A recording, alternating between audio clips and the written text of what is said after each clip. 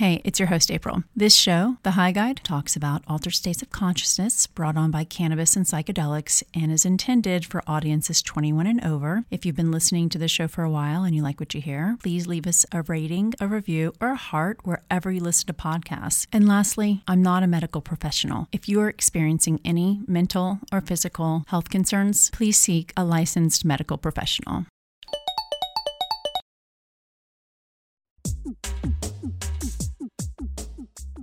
Welcome to The High Guide. I'm your host, April Pride. There's no mistaking that cannabis is evolving into an entirely new world of potency, as we've discussed on the show before. And for those of us who have consumed some of this very potent cannabis, the effects produced can be nothing short of trippy. But should weed be considered a psychedelic? And just where does it get these potent effects that teeter on the hallucinogenic side of things? This takes us to our glossary term of the week, THC, which is short for tetrahydrocannabinol. THC is the classic cannabinoid known for producing the high we receive from cannabis. If you're experiencing the psychoactive effects from weed, THC is definitely in the plant. In this week's episode, we'll unpack what makes cannabis a psychedelic, which of course makes this plant similar to plants some may characterize as more, quote, hardcore.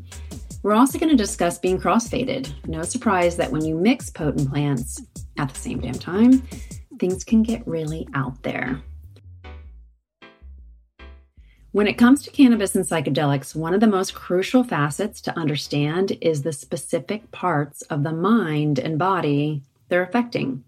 While psychedelics do not interact with the endocannabinoid system, both cannabis and classic psychedelics such as LSD and psilocybin affect the 5-HT2A receptor in the brain. Here, a psychedelic can bind to this receptor and help produce a trip that can last several hours. Cannabis is capable of doing the same thing, but it'll take a large dose of some very potent weed, and the duration will be significantly shorter, with effects likely fading within an hour.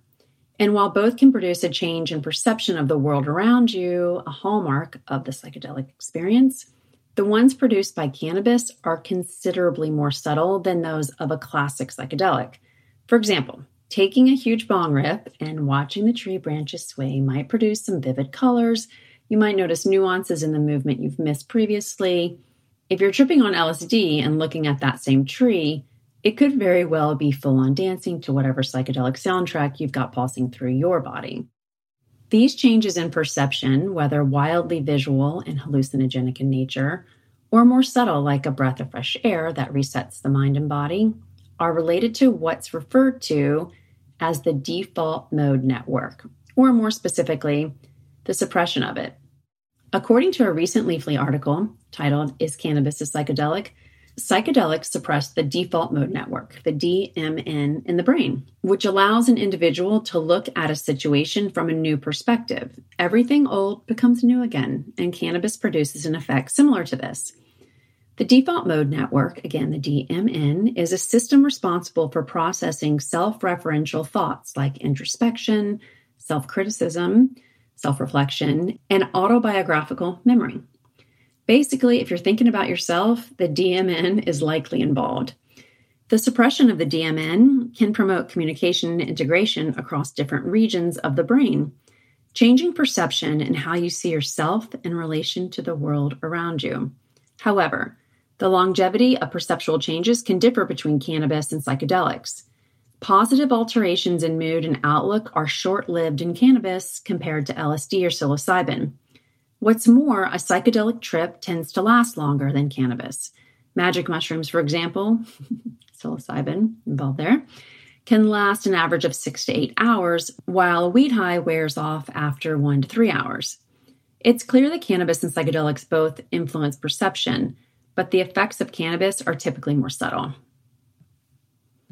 Okay, so while the duration of the high experience is obviously a major difference, cannabis can most definitely produce a psychedelic effect in certain situations. And as legalization of both cannabis and psychedelics continue to make significant strides, we're getting closer to understanding their individual potentials via emerging research. But when it comes to combining the two, getting crossfaded, we're left with anecdotal tales of journeys that serve as powerful reminders of just how potent these substances are.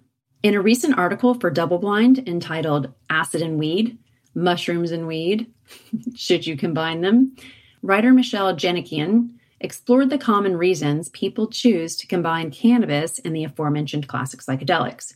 Here we find everything from anti-nausea to trip intensifying as reasons people choose to commingle the substances. In Michelle's words, "When I've smoked weed while on shrooms, the trip has become a bit weirder, or trippier, for lack of a better word.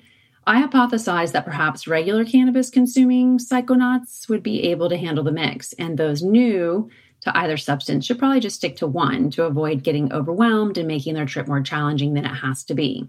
Even daily cannabis consumers who use psychedelics occasionally told me they stopped mixing the two because they've experienced increased anxiety, especially smoking weed on the come-up of a psychedelic experience. Yet, many people seem to enjoy the intensification effects of mixing LSD and cannabis, saying it brings them to another world, or is, quote, euphoric and, quote, overwhelming in a good way. Similar to psilocybin, others report cannabis can help with the nausea they get while on LSD, especially during the come-up. Some even report using CBD-dominant products for this reason. Other people don't get the intensification effects at all and say adding some weed to the mix calms them, even during a challenging time of their trip. Folks also report they don't feel weed at all while on LSD and can still end up going through many grams, more for the ritual than for a particular effect. And to read more of Michelle's article in Double Blind, check out our show notes for a link. Well, as you can see, there's basically no way to predict what mixing these substances will produce. Here, one person's euphoria is another's anxiety, and everywhere in between. But when it comes to our original question, is cannabis a psychedelic? The answer is that it most definitely can be. THC works in some very mysterious ways, and your experience with its more psychedelic qualities are something to be mindful of and hopefully grateful for, which takes us to a little-known cannabinoid by the name of THCP. Haven't heard of it? That's okay. It's new to us as well, but it's definitely worth noting, especially when speaking to the psychedelic qualities of weed. In a study published in Nature in December 2019, they revealed their discovery of this novel phytocannabinoid and its immense potency, a whopping 33 times more active than THC in the human endocannabinoid system. While researchers aren't yet sure what to make of THCP, it could explain the many individual variations of highs experienced from person to person and from strain to strain. Thanks for listening to this episode of The High Guide. Of course, you'll find a new episode of The High Guide every Friday. Subscribe and follow wherever you listen to podcasts. And if you're looking to stay in closer contact, give us a follow on Instagram at thehigh.guide and subscribe to our newsletter on our website, www.thehigh.guide. This is April Pride. Thanks for letting me guide your high.